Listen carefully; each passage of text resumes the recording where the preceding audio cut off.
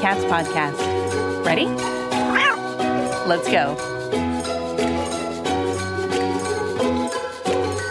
Welcome to the Community Cats podcast. I am your host, Tracie LeBaron. I've been involved helping homeless cats for over 20 years with the Merrimack River Feline Rescue Society.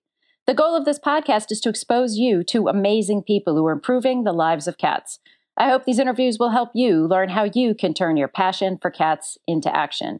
Today, we're speaking with Tracie Hotchner. Tracie is a nationally acclaimed pet wellness advocate who wrote the Dog Bible, Everything Your Dog Wants You to Know, and the Cat Bible, Everything Your Cat Expects You to Know. She's recognized as the premier voice for pets and their people on Pet Talk Radio. She continues to produce and host her own Gracie Award-winning NPR show, Dog Talk, and Kitties Too, from the Peconic Public Broadcasting in the Hamptons after 10 consecutive years and over 500 shows. She produced and hosted her own live call-in show, Cat Chat, on the Martha Stewart channel of Sirius XM for over 7 years until the channel was canceled. Tracie created her own Radio Pet Lady Network, where she produces and co-hosts Cat Chat on the Radio Pet Lady Network, her own Pet Talk podcast network with 10 delightfully informative radio programs co-hosted by Tracie with top veterinarians and other pet experts. The shows are accessible from any computer or mobile device, can be heard on iTunes and Stitcher, or can be downloaded from each show's podcast library. Tracie, I'd like to welcome you to the show. Poor Stacy, what a mouthful. Blah, blah, blah. Tracie, what a bore, right? No, it's not really boring. It's not boring. I love the fact that we're both in Vermont where there's no stray cat population problem. I mean, how ironic is that? These two people devoted to the wellness of community cats. It's so funny. Years ago, not even that many years ago, I had a friend whose dogs had passed away. She had several cats living in her house as well. And the local Berkshire Humane Society, which you know about, it was in your backyard pretty much, didn't really have any dogs that made any sense for her lifestyle, which was she had a little sheep ranch. So I called up Southampton Shelter out in the outskirts of the Hamptons, which was the official shelter of Dog Talk and Kitties Too for a while. And they said, oh, we've got this wonderful dog. It happens to have come from northern Vermont, Chittenden County, from the rescue there because we traded them 20 cats for one dog. Can you imagine? There were no cats for adoption in that part of Vermont. So the overflow of cats in most shelters everywhere, they sent them 20 kitty cats here. And they got back this very bizarre black dog that my friend adores that had been in a hoarding situation and had no manners, and my friend didn't care. So it's very funny to live in a sort of cat-free, certainly cat problem-free state. Have you found that to be true? Yeah. Well, I mean, New England in general really has quite a bit of success with regards to handling community cats.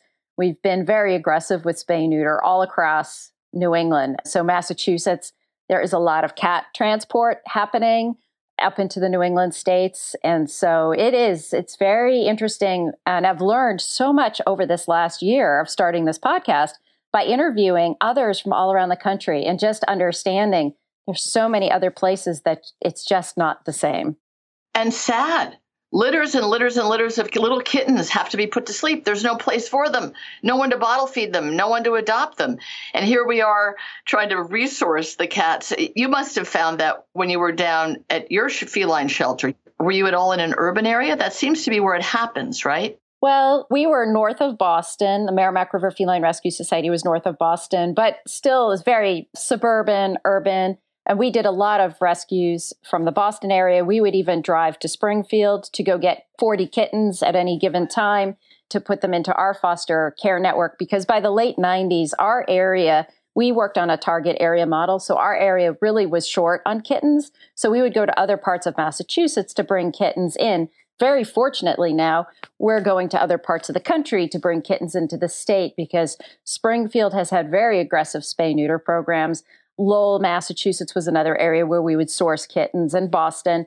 And yes, there's still some pockets of areas. I'm working with a group in Chelsea, Massachusetts right now, because there is quite a large amount of free roaming cats in the Chelsea area. But we're working to get that taken care of. So there's pockets, but in general, from a large scale, the number of intakes into MSPCA, it's down by 2/3. They're adopting out feline leukemia positive cats, They're doing 6-month rabies quarantine. FIV cats are really a non-issue for the MSPCA and the Dakin Humane Society. These large facilities that we used to shy away from because we knew they had population issues. Now they are putting chickens in their cat community rooms at the MSPCA Methuen because they have more farm animals and they don't need the space for the cats.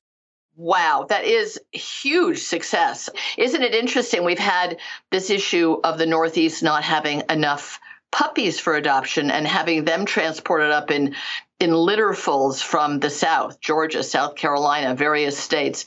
And now we're going to be doing the same thing with kittens. Well, it is a great solution to the problem because each one who comes up, he's going to be a one-off cat. He's not going to be making a dozen cats every 6 weeks, right? Right. Another program that the Community Cats podcast offers is a Community Cat Grant program where we work with organizations that are trying to establish trap, neuter, return programs, and we help mentor them on doing fundraising programs to raise money specifically to start spay-neuter programs in their communities, because the transport is very helpful, but it's a very reactive problem.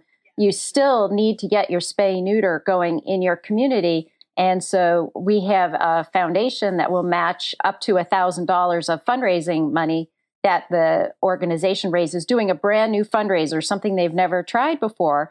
Many of these smaller groups, they don't even know really how to have a fundraising program or how to even ask. We've had groups that have never asked their board members for donations. And I think you and I both aren't shy people. I think we would think that that would be an obvious thing to do. But board members don't know that they're asked to financially support an organization. So we've had groups start donation can programs, a group do online fundraisers or certain kinds of yard sales, things that they just have never tried before or have never prioritized. Sometimes fundraising gets to the bottom of the list. I used to tell people for every trapper I had, I needed 4 people doing the fundraising for them. Is that right? Really? That was my ratio. Come on, not really. You mean trapper like someone you had to pay or a volunteer trapper? No, a volunteer trapper, because in the early days, we had a lot of volunteer trappers who would trap between 200 and 400 cats a year. Think about all the spay-neuter costs, even if you're doing it in a low-cost clinic environment. Everyone you trap, you have to then deal with its medical problems and spay-neuter. Right, and then you put them back out. They're not getting an adoption fee or anything like that. So you need to really 100% source the funding of those cats via donations. Tracie, you are just the outreach queen. Tell me, what's it like being on the radio and also now your experiences being on podcasts? Well, or my experience with this dog film festival, because, I've been this invisible voice, right? There I am. I'm writing a book. I'm invisible in every which way. Then I have live radio. Then I have podcasts. And I have emails with people. And when I had live radio, people called in all the time. It was great. You felt really connected to the people who cared and were listening.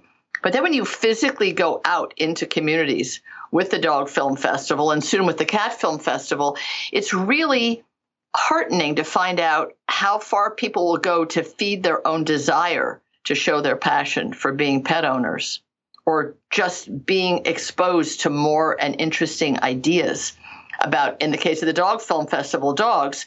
But I'm sure it's going to be the same thing in the case of the Cat Film Festival, which has just got on its little wobbly kitten legs and is just peeping its eyes open and looking out at the world. This movie, Kedi, K-E-D-I, about these Turkish street dogs, which is right up the alley of community cats, has been so successful in art film houses, much to, I would think, everyone's surprise. Really? People are going to leave their house and pay a babysitter or a dog sitter or make sure the cats are in before they go out to a theater and pay for the ticket and buy some popcorn. And they're doing it all across the country to look at a documentary about a bunch of cats in Istanbul and how they interact with the people in the city. That's pretty interesting sea change. We wouldn't have seen that probably 10 years ago. It's interesting how the fascination with cats by those who already love them and have them involved in their lives, or just other people who think they are mysterious, magical, gorgeous creatures, that's really evolved. I don't know if the Cat Video Festival at the Walker Art Center first held, it must be 4 or 5 years ago now, if that was the first time that cat lovers could kind of come out and be together and paint their faces like cats and not even care if someone thought they were foolish. Just say, we love cats. But I think to your point about, well, what do you do with that passion? How do you put that to some other use other than personal pleasure is very much at the heart of it.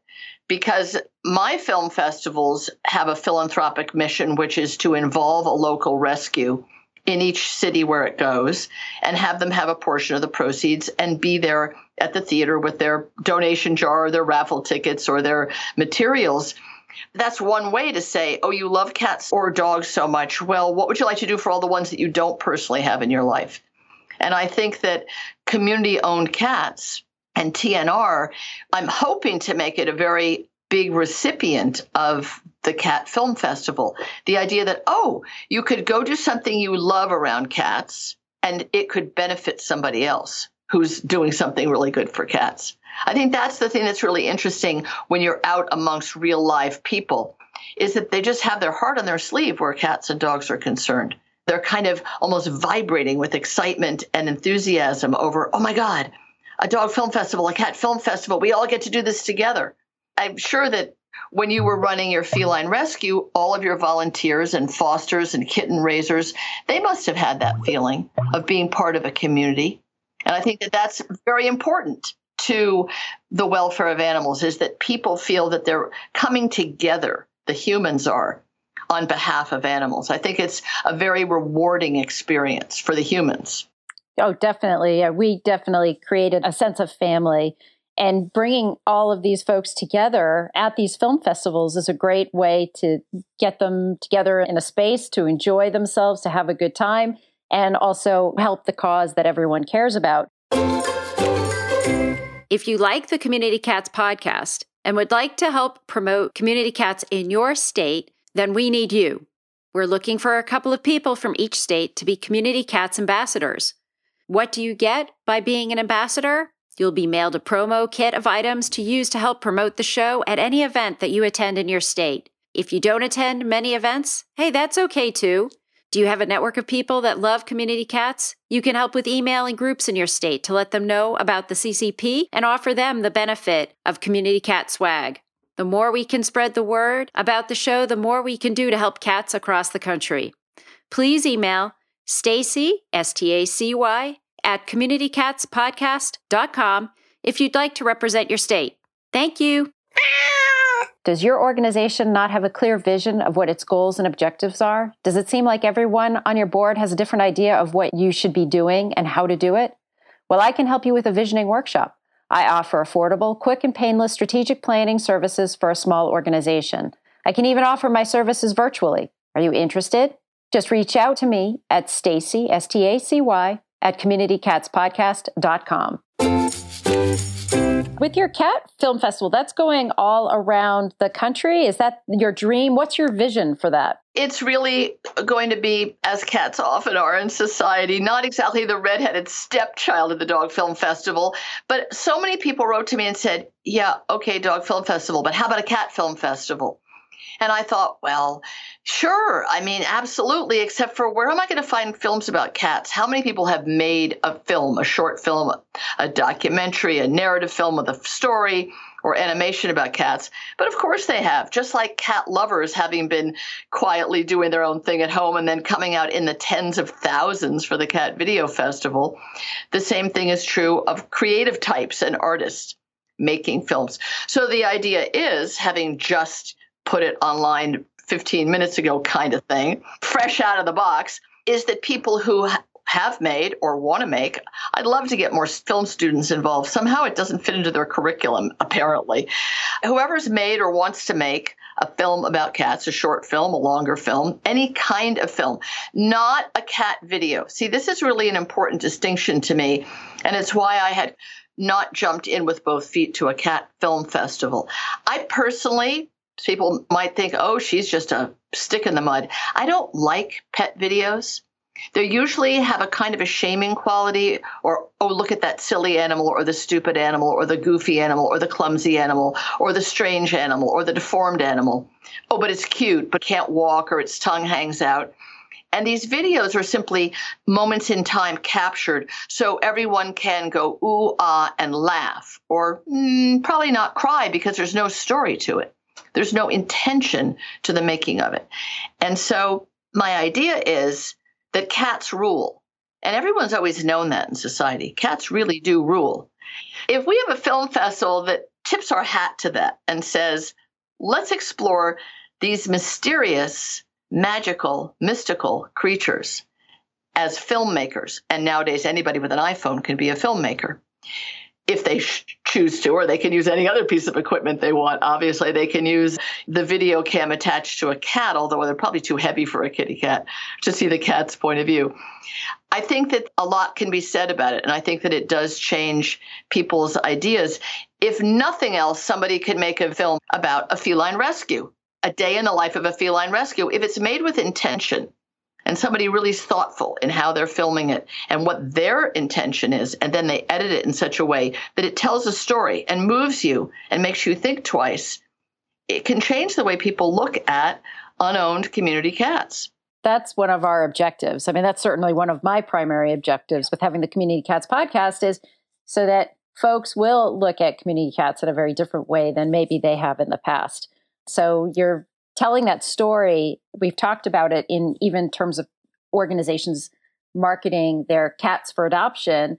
The story is what will help educate folks in our communities about our cats.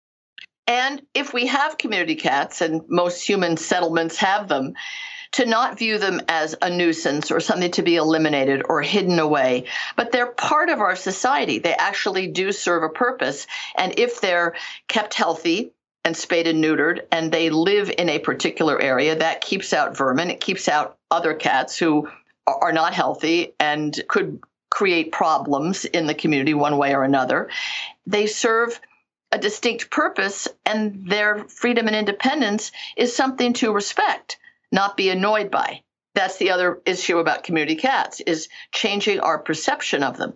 Right. Making sure that they're not thought of as a nuisance in the community. And by handling them, by making sure they're spayed and neutered, making sure that there's proper shelter for them, they will not be a nuisance in the community. And in many cases, they're wanted and they serve a great purpose. Absolutely. And there already are a couple of documentaries around the issue of people that look after community cats. There's a marvelous one, which after it, I think it's having a bit of a run on Netflix. A really true documentary filmmaker. It's her profession. It's what she does for a living. Though, like being a poet, it's not a way to, I don't know how poets or documentary filmmakers pay their rent, quite honestly. It is a passion. It's not a way to get rich and famous, that's for sure. But she made a movie that some of you may know about called Feral Love, Feral Love. And it's about a violist with the New York Philharmonic. And it's a documentary about this real woman who takes care of a whole community of cats in Central Park. They have shelter. She brings them food and water, and they're looked after. And that's the other side of what she does with her life. I just think the idea that there are people who do this because it gives them pleasure or satisfaction or makes them feel better about giving back, in a sense. I think those people need to be viewed and seen and celebrated and appreciated. Right now, they're kind of well hidden. I had a friend in Italy, in Rome, a fanatic for feral cats. She had a huge terrace on her very big Roman apartment, a very wide terrace, wider than most people's living rooms in New York City type apartments, and beautiful potted plants and stuff out there. And she must have at some point homed at least, 8 or 10 or something of them to her home, to her terrace, and they all had their own litter box areas and food areas, and they were segregated if they needed to be. But every single day, she took cooked food, because canned food for pets is very pricey in Italy and not all that readily available, or at least it wasn't then. She brought down this huge container of cooked food for her kitties every day. I think it was about 5. And she'd personally taken each one to the vet, had them spayed and neutered, had them looked after, rabies shots. You never knew where they were. And she'd come down and go, Mishu, Mishu, Mishu, which is how you say kitty in Italian. And they would just come flying from everywhere. And many of them she could pat. And they were beautiful and sweet and little street cats. And they all got their Italian evening meal. And then they went back to their corners where they worried about the mice and the rats and whatever else you worry about in an urban area. I wish somebody would make a movie about my friend Eleonora. Maybe I will call her up and ask her to have someone make a movie about her. The more stories that we can tell, it's great. With Kickstarter now, So many people can have Kickstarter campaigns to help them at least get some funding to help them be able to make the project happen. So I think there's some pretty, or Indiegogo or whatever, all the different crowdfunding websites that are out there. You can be really inventive about how you raise funds for it. And there are quite a few projects out there in the works with Kickstarter campaigns of folks doing stories about cats from different ranges. There's one group that's working on telling the story about a little kitten that had FIP, to another story about folks rescuing cats in New York City, to emergency rescue and rescuing cats out of trees and in houses and all that stuff. So there's a huge range of different projects in the works. So I think hopefully maybe we've hit a tipping point and cats will get their due time on the big screen. I hope you'll point me to those. Or can one just go on? I've never actually gone on Indiegogo or Kickstarter and put in cat film projects. I suppose you could. There's a search engine for everything in this world, right? There most certainly is. And I'll make sure I get you pointed in the right direction for all these folks. I've interviewed quite a few of them on my show. Oh, great. Well, they can give you a real tip of the hat, because one of the real challenges of making a short film of any kind about any topic, even NASCAR, I'm imagining, is that there's no outlet for it. There's no place to show short films. Oh, you can put it up on a YouTube channel, but I mean, that's really not the point. The point is to reach people and influence their hearts and minds in ways that are really meaningful. So I feel excited that I have this outlet for people that have already made or want to make films about dogs or cats. And they know that there's a chance if it's well done. And sometimes I get in touch with them and I say, you know, it needs some editing. Would you like me to give you some editorial notes of where you could tighten it up?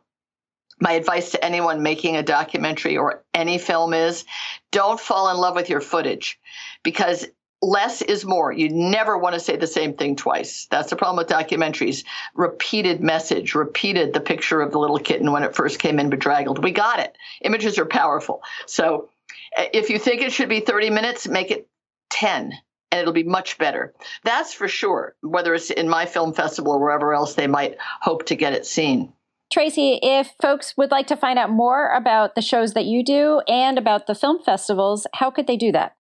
Well, they can go to radiopetlady.com, which is the network with all the radio shows, or individual names like Cat Chat. But I think if you just go to radiopetlady.com and catfilmfestival.com, and if there happen to be any weird dog listeners, they can go to dogfilmfestival.com. And we're about to have an on-demand collection very, very shortly, so that people that couldn't go to any of the 15 cities that I took the Dog Film Festival to, and that next year I hope to take the Cat Film Festival to, can actually download and stream it. And the beneficiary for that, rather than being an individual rescue in each city where I go, is Michelson's Found Animals, which is a nationwide free microchip registry. And they also provide low-cost microchips and high-quality scanners to shelters, spay, neuter. They have a caddy wagon in L.A., which is where they're based, although they're national. And the caddy wagon is a hoot and a half. And I'll have a little video about it in the beginning of the Cat Film Festival, because it's a huge truck that looks like a food truck, but it's really a mobile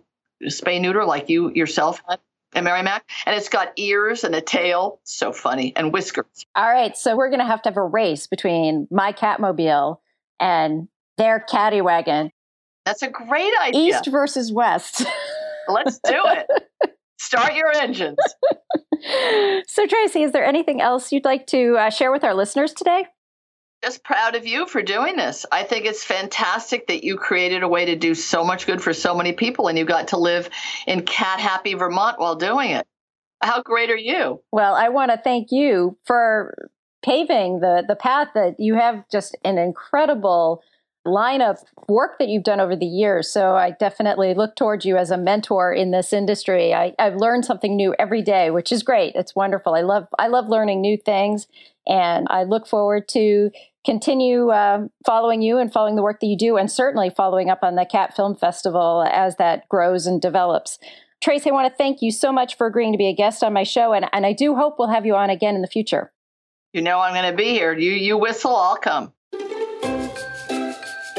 The Community Cats podcast will soon be a year old, with over 200 episodes profiling amazing people who are all making a difference in the lives of community cats. If you would like to support the show, but not be a sponsor, Feel free to contribute to our efforts by going to www.communitycatspodcast.com and follow the donate link.